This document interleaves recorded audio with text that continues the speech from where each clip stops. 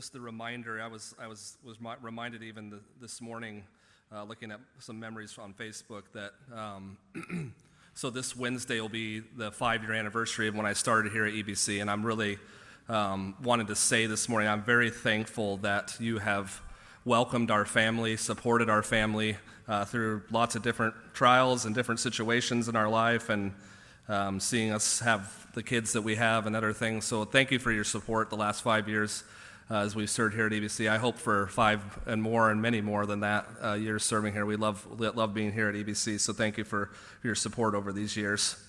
So you might have seen here that I have this trophy here. So the other update that I wanted to give with the student ministry this morning is, so we have the last couple of years we've been doing the sand volleyball tournament here with all the different youth ministries in our area.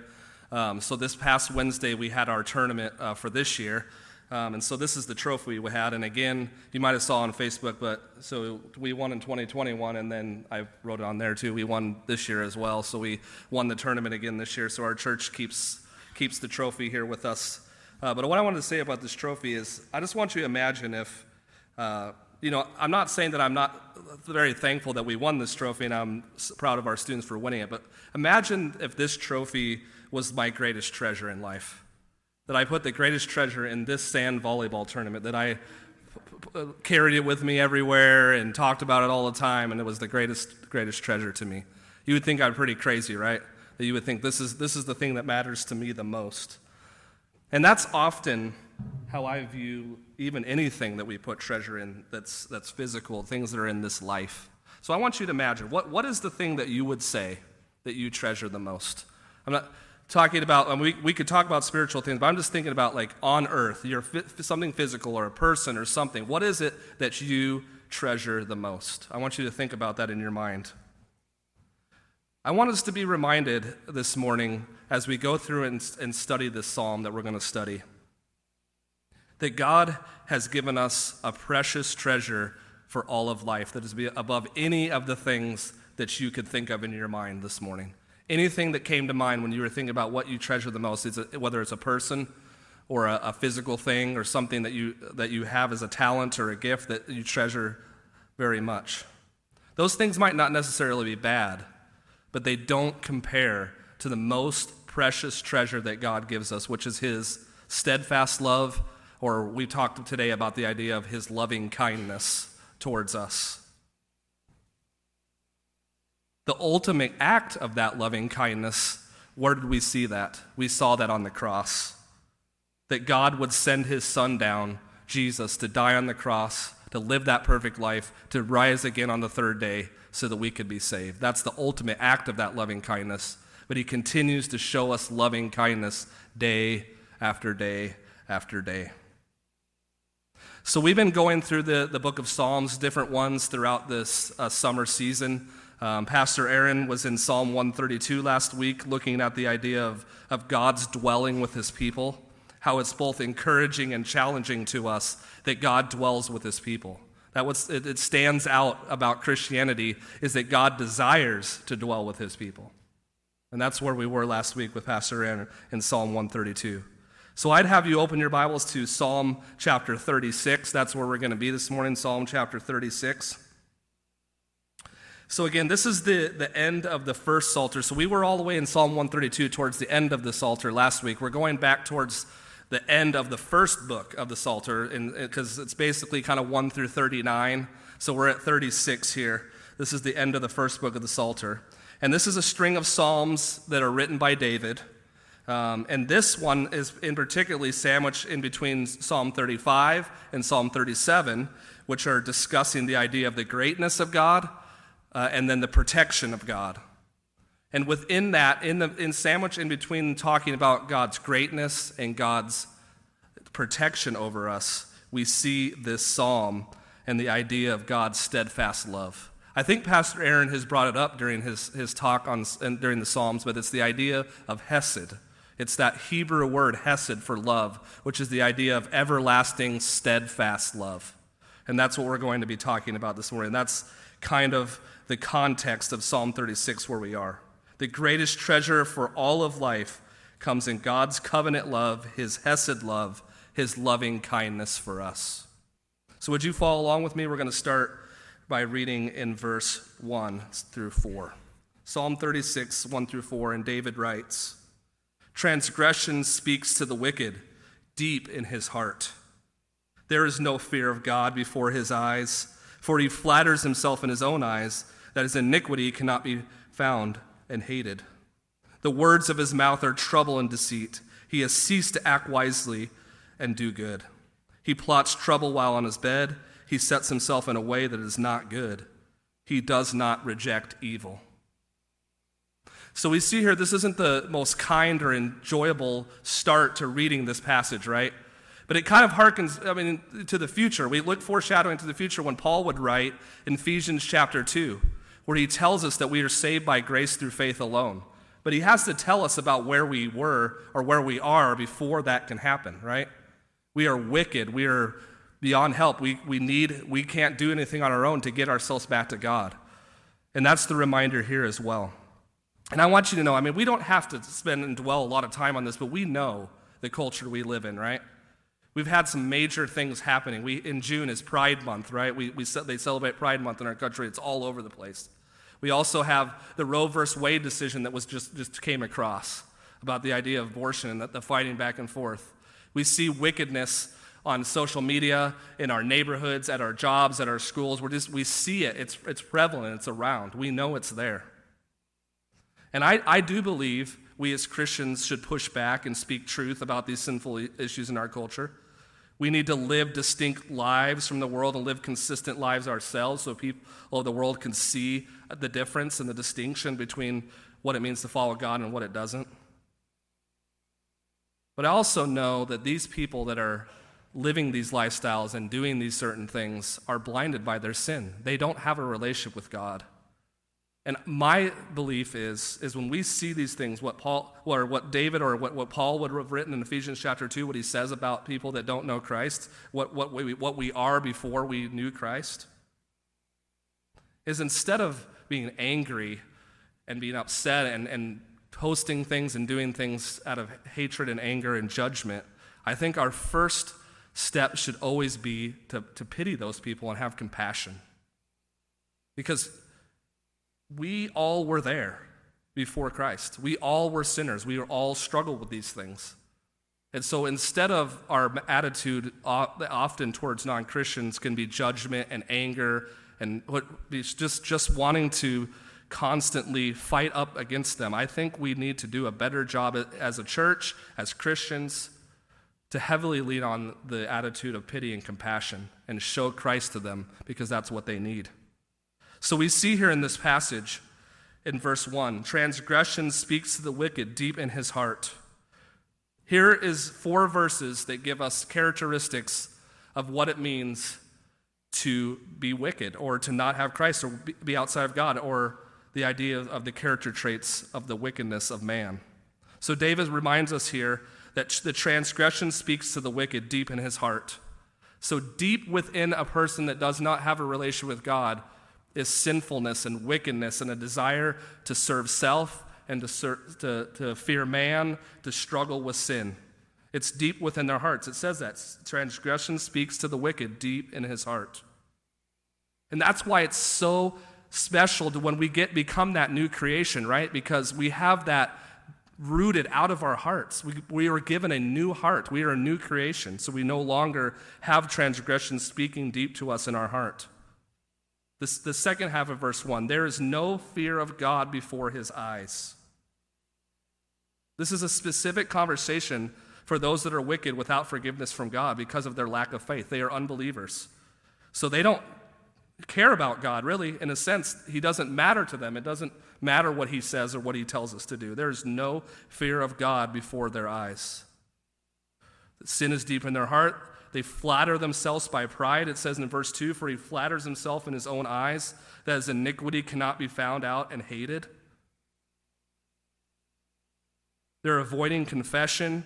The words of his mouth are trouble and deceit. He has ceased to act wisely and do good. There's no good within them. Now, again, we know that non-Christians can live and do things that are godly temporarily. They can do things, they can be kind and generous and do those things. But in general, It's usually out of a desire to build themselves up and to puff themselves up and not for the glory of God. So we see here there's characteristics of what it means to be wicked. It's a wickedness that is sinful. Verse 4, he plots trouble while on his bed.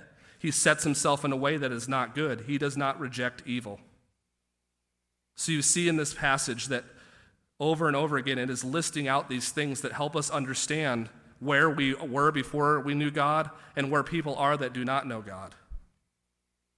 He's constantly plotting trouble. He's wicked. His words of his mouth are trouble. He's flattering himself. He does not fear God, and the transgression, the sinfulness is deep within their heart. They act foolishly. They act without goodness towards others. That is where we are before God. That is where we are if we do not have a relationship with God. And because of that, we are separated from God. Because again, I want to remind us this morning, we are not comparing ourselves to each other. Our comparison when we are talking about holiness is to a holy God, a perfect holy God. So if we try to take these wickedness of our hearts and try to handle it on our own, we will fail every time because we cannot reach to God on our own. We can't just do more good things and help out more people and be more generous, and we can't do any of that. We have to put our faith and trust in what happens and what we see in the following verses. One of the things I think this passage really implies to us this morning is that wickedness will always be exposed. You will see it, you will know it, it is there. And in our own hearts, when we put our head on our pillow at night, when we are living our lives, when we are alone, we will often feel it. We will know it. We will know that what we're doing, there's something not right. We're not living right. Things are not going the way that they should. Wickedness will always be exposed. It will be judged on this earth, or it will be judged in the life to come. Wickedness will always be exposed, always will be judged. And the last verse of this passage, we'll go to it later, but it says in verse 12 of chapter 36, there the evildoers lie fallen. They are thrust down, unable to rise. It's a reminder to us that forever there will be wickedness being exposed. In this life or the next, the person will be judged for their wickedness. So the question we have to ask ourselves is, how do we get out of this judgment that's going to come? How are we going to deal with the exposure of our wickedness that will happen eventually? There's only one answer to that. There's only one way out of that, and that is through a relationship with Jesus Christ, his steadfast love, which we will speak of here in a moment. So when people choose to reject God and live life for themselves, naturally their lifestyles will have certain characteristics. We should not be at all surprised when we look around the world right now and we see the things that we just read of in these 4 verses from David. Sometimes we need to push back, but many times, we need to show compassion and tell people about the only way they can be rescued from this deep sin in their lives. Solomon, helping us understand what we are called to do with this, writes in Proverbs chapter 6, verses 12 through 16. A worthless person, a wicked man, goes about with crooked speech, winks with his eyes, signals with his feet, points with his finger, with perverted heart devises evil, continually sowing discord. Therefore, calamity will come upon him suddenly. In a moment, he will be broken beyond healing. There is coming a time when the judgment for evil and the wicked will happen, whether in death or the return of Jesus. The only answer for these people, and our goal as believers, is to show them how they can be rescued from this through the eternal, steadfast love of God that we serve. Lest we also need to be reminded this morning that we can fall into these same temptations, even as Christians. That list there is being written directly towards what we see in the world with people that are unbelievers, but we can fall into these temptations and struggles as well. So we need to be reminded by David that this can be a problem in our own life. We still need daily forgiveness. We still need that steadfast of the Lord every single day. Would you follow along with me in verse 5? Your steadfast love, O Lord, extends to the heavens, your faithfulness to the clouds. Your righteousness is like the mountains of God. Your judgments are like the great deep. Man and beast you save, O Lord. How precious is your steadfast love, O God. The children of mankind take refuge in the shadow of your wings. They feast on the abundance of your house, and you give them drink for the river of your delights. For with you is the fountain of life. In your light do we see light. Can you think of a time in your life or times in your life where you have really felt the deep love of God? Can you think of moments in your life where you've really felt the Lord working in your life and showing you who he is and what he wants you to do in your life? Have you felt those moments? I think of the loneliness of post-college life for me. I think I've shared this with you before, but I desired to go into sports broadcasting since I was a little kid. That's what I wanted to do. But the Lord had other plans for me, had other callings for my life. But I felt pretty lonely as the Lord shut those doors, as I was living kind of on my own, as I was struggling to know what the Lord was calling me to do. And I remember, other people helped me and prayed for me, but I remember some very deep times of communion with God during that time, that he really drew me closer to a relationship with him, which prepared me for the calling of ministry that he was giving me. And I also think about the struggle of singleness that I had. I really, for years, desired to be married and saw a lot of my friends getting married and felt kind of even lonely during that time. But again, the Lord used that time to have many moments of deep communion with him and to draw me closer to a relationship with him, which helped me to be able to be a better husband and father when that time came. And so I'm really thankful that the Lord brought me through some of those seasons. And sometimes I've had deep communion even when things weren't going bad and things that weren't not going like what I had, those examples that I gave. But God calls us to rest in his steadfast love. He calls us to set aside all the other things that we would want to put our trust in this world, the things that we treasure, the things that we want, and to rest in the hesed love, that steadfast love, that loving kindness. Just like he wrote in this passage that the Lord has given us through David in here in Psalm chapter 36. He says in verse 5, your steadfast love, O Lord, extends to the heavens, your faithfulness to the clouds. We cannot even fathom the depth that God has love for us. We can see glimpses of it. We can feel it in deep communion at times in our life, but we never will be able to fully comprehend how much God loves us. It says it there. It extends to the heavens, your faithfulness to the clouds. Everything else in this life will let you down at some point, will go away. But God's eternal, steadfast, loving kindness, hesed, steadfast love will never let us down, ever. There's not a single place that the faithful love of God does not reach. Above the heavens, below the earth, God's love spreads all over. There will be times, I promise you, in this life where you will not feel that. There have been times in my life where I did not feel that hesed love, where I just felt, Lord, why are you taking me through this trial? Why am I struggling with this? Why have you not answered my prayers in the ways that I desire? But I promise you, even in those moments, God's steadfast love is there.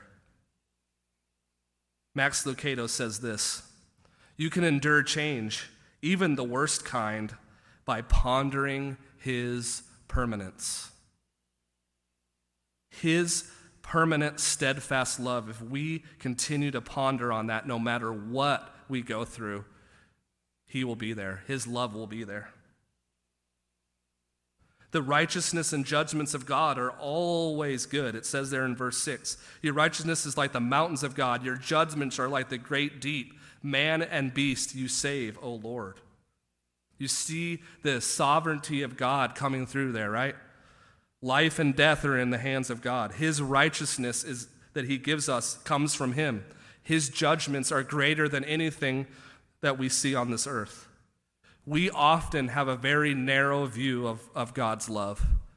We view it only by what we can see. And that's natural, right? We're human beings. We go by what we can see, hear, and touch. The physical, we think along those lines. But God's telling us to think beyond that, to stretch our minds and our emotions beyond that. And also, another thing, to recognize that we aren't going to know all of it. We're not going to understand all of it because we are not God.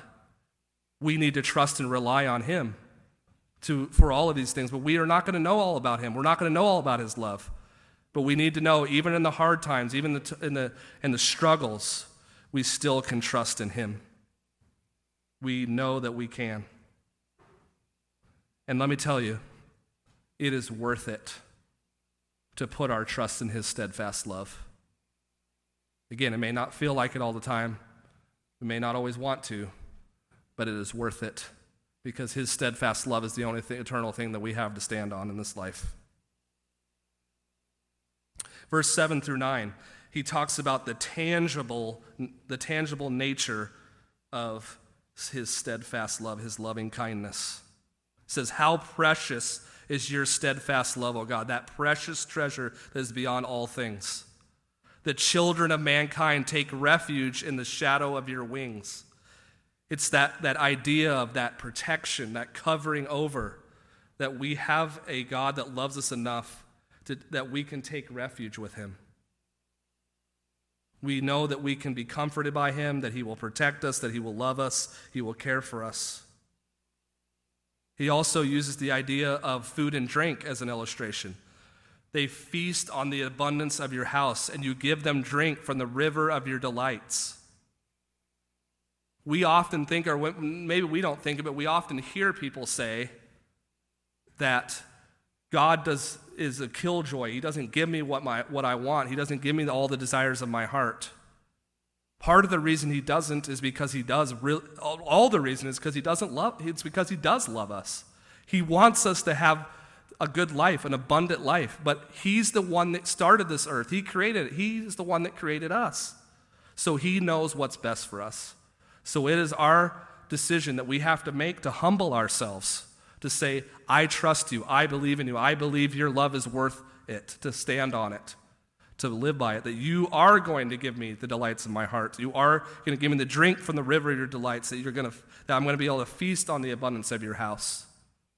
Our flesh desires all these different pleasures and comfort and safety and things of life. But God has something better for us, which is His steadfast love that we can stand on forever. So it's tangible, it's visible, right? It says there, for with You it is the fountain of life. In Your light do we see light. How great is it that we serve a God that wants to speak in our language so that we understand at least a glimpse about how great His steadfast love is, how great His righteousness is, how great His judgments are, how He's sovereign, He's control over everything. He gives us illustrations, visible ways of us understanding who He is. We should understand that as grace upon grace, that God desires to show who He is to us. But one of the things I want to be clear on this passage, I think we need to challenge ourselves about this, is that often we have a relationship with God where it's God plus these other things. That we want to have all these pleasures, this comfort and safety in our life. That we have this relationship with God. We come to church, we talk about God, we believe in Him, but we also have all these other things over here that are important to us, and we treasure them, and sometimes they come on the same par as our relationship with God. What He is telling us in this passage is that His steadfast love is so precious that everything else pales so much in comparison. Everything else pales in comparison to a relationship with Him. All we need is His love. You know, the Beatles sang that song all those years ago, all we need is love. But the truth of the matter is that all we do need is love, but it's not the love the Beatles sang of. It's the love of God, the steadfast love of God. That's what we need. We need that in a relationship. We often are dissatisfied. We often are looking for other ways to give us pleasure and a great life and comfort. But what we need to do is we need to praise the Lord. We need to worship him. We need to understand him. We need to love him. What does H.A. Ironside say? We would worry less if we praised more. Thanksgiving is the great enemy of discontent and dissatisfaction. And this passage reminds us here, there's going to be temptations in this world for you to put on par with your relationship or even above it. You're going to have idols, things that you're going to want to treasure in this life. People, stuff, gifts, your job, whatever it might be. But what God is saying is, turn your eyes away from those things and turn your eyes up to me. Turn your eyes away from those things and give your eyes to me. Because my relationship with you is above all other things. If you want to be satisfied, you want your delights in this life, you want to have an abundant life, then stand on my steadfast love. That's what David tells us, and that's what God desires for us to know this morning. So again, the depth of God's love is beyond our imagination. We only see a small glimpse of it, of this great loving kindness. I hope this morning this passage will help you to see the worthiness of God. How much he wants to lavish this love upon you. I don't know where you're at in your life this morning. I don't know what struggles you're going through, what season of life you're in. I know some of you are going through, but I don't know all of the things that are going on in your heart that you're wrestling with this morning. But I want to remind you of one thing, that his loving kindness is great, and the Lord wants to lavish his love upon you. So receive it, live in it, make it to be your foundation for your life. Satan loves to distract us with all kinds of different temptations. Maybe it be like the illustration he uses today about food. Maybe it's food and drink that we put our satisfaction in, that we're wanting to have that, and it satisfies our craving for a time. Maybe it's a person, a relationship. Maybe it's any of those type of things that we strive for to make us known, and also for us to be able to feel like we're satisfied by having that relationship. Maybe it's your job. Maybe it's money. Not necessarily are these things sinful in themselves, but they can be when they become idols and they become what you put your treasure in and what you put your satisfaction in. So again, we need to put our trust in the everlasting loving kindness of God. It's the only thing that's going to get you through the hard times. It's the only thing that's going to keep you humble in the good times. It's the only thing that's going to help you to live a life that is honoring to God. Follow along with me in verse 10 as we finish up this passage. Oh, continue your steadfast love to those who know you, and your righteousness to the upright of heart. Let not the foot of arrogance come upon me, nor the hand of the wicked drive me away. There the evildoers lie fallen. They are thrust down, unable to rise. So again, a part of this precious treasure this morning is the idea that God's faithful love protects. We read that in that passage, in the shadow, being taken refuge in the shadow of your wings. But we see here that part of that precious treasure, that loving kindness of God, is that he faithfully protects us. You know the famous Aesop fable called "The Boy Who Cried Wolf"? You probably heard that story before, of this story of the young boy that is continually crying out to the townfolk that there's a wolf there, but he's not telling the truth. He's being dishonest. He's just trying to get attention, and he keeps saying over and over again, "Hey," he cries out, "wolf!" And eventually, what do the townspeople do? They just don't even believe him, right? Because he just keeps saying it over and over again. And eventually a wolf does come, an actual real one, and the townspeople are all, it's over. They're gone because they listened to the boy who cried wolf and they didn't believe him anymore. And how often have our hearts turned to become like the townspeople in this famous story?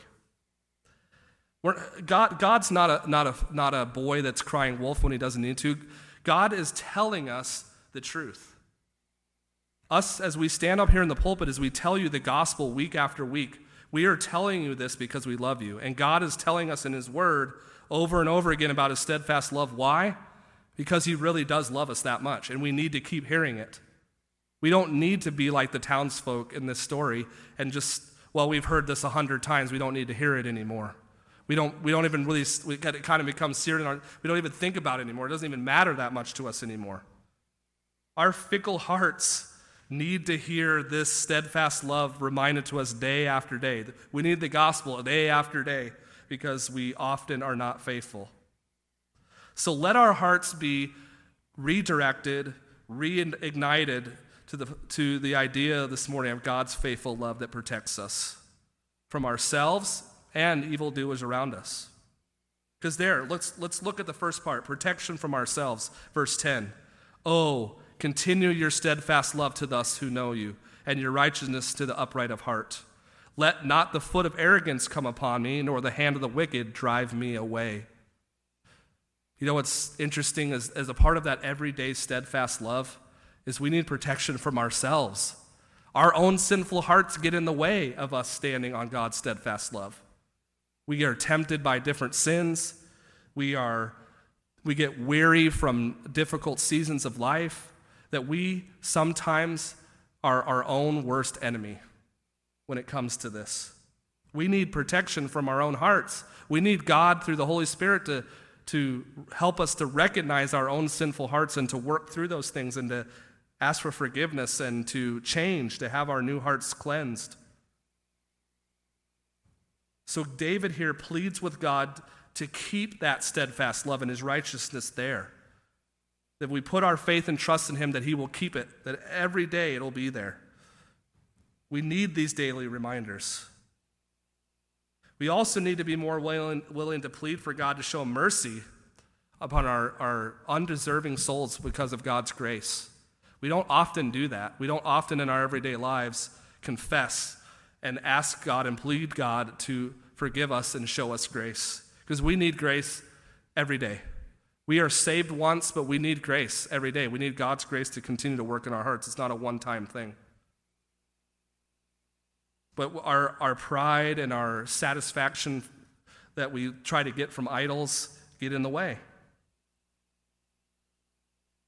Our first problem in our walk with God isn't from the outside, it's from the inside. So we need that reminder. We need God to tell us and to show us that his steadfast love is there. His forgiveness is still there. His grace is still there. We need the steadfast love of the Lord. But then he also reminds us that we do need protection from evildoers from the outside. He says there in verse 12, even that whole section there, but verse 12 especially, "Therefore the evildoers lie fallen. They are thrust down, unable to rise." One of the things that I've been challenged by more recently from the Word of God and actually reading John Piper's Providence book is a reminder to us that God is sovereign over everything that's going on in this earth. So when we see world leaders doing things that we don't like, when we see things happening all over the earth, God is in control over all those things. It's not like God has just stepped back and allow everything just to happen. God is in control of everything that is happening. So when people are doing evil against us, when people have evil intentions against us and sinning against us, God is working through all of those things. But one thing we can know, that even if it doesn't happen in this life, in the future, God will judge. There will be judgment. But I think about the non-Christians, the unbelievers that have done evil to me or sinned against me. My greatest desire for that person is not to be judged. My greatest desire is that that judgment falls on Christ. That person will come to know Christ and will follow them. That goes back to that idea of the pity and the compassion that we should have for non-believers. But I can promise you there will be judgment for those that have sinned, that have done evil things, that have gone against God. If people choose to not follow Jesus as their Lord and Savior, there will be judgment, forever judgment.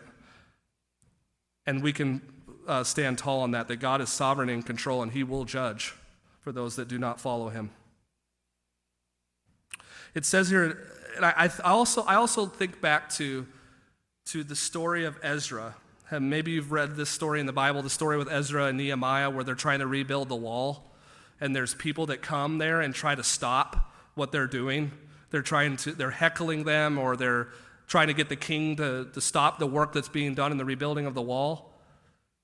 But you see there that God is in control of that. God works everything out to where their heckling and their trying to reach the king does not work, and they are able to rebuild the wall and rebuild the city and do the things that God desired. God has a plan for this earth. God is sovereignly in control of it. So even when there's evil doing, when there's suffering, when there's struggle, God's still working through those things. We can believe and we can trust that God will do what he says in verse 12, that the evildoers lie fallen, they are thrust down, unable to rise, because God is in control. God is sovereignly in control. We all need the reminder today that God is faithful. His hesed love never ends. So wherever you're at in your life today, I challenge you, I encourage you to think upon, ponder upon the love of God that is in your life. If you are here this morning and you have never received Jesus as Lord and Savior, if you've never have started that relationship that gives you that opportunity to have that steadfast love forever, I encourage you that the Lord is drawing you to a relationship, that he wants you to know him. He wants you to be saved from your sins. And if you have questions about that, have a desire to start a relationship, please talk to myself or one of the elders in the church, and we'd love to discuss that with you. But if you are a Christian, if you're a believer here this morning, let us leave here this morning pondering and living in the steadfast love of God, which is beyond all things. Let us take that treasure that God has given us and allow it to give us lives of worship, of sharing with others, generosity, and living out lives that are abundant. We're going to struggle. We're going to have seasons of difficulty, but we always know that we can go back to the steadfast love of God. It is the precious treasure that we have been given. Let us stand on the truths of Scripture. I love what Jim said earlier about maybe someday that we will not be able to stand up here like this and read Scripture and talk about it and preach about it and teach about it.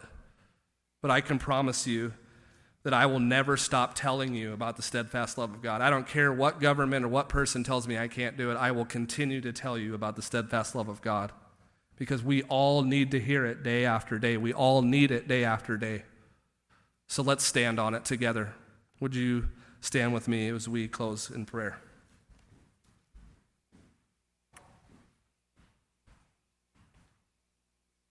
Lord, we are so grateful to come into your house today. Lord, I'm thankful for your steadfast love. Lord, we don't deserve it. We can't earn it. You just freely give it.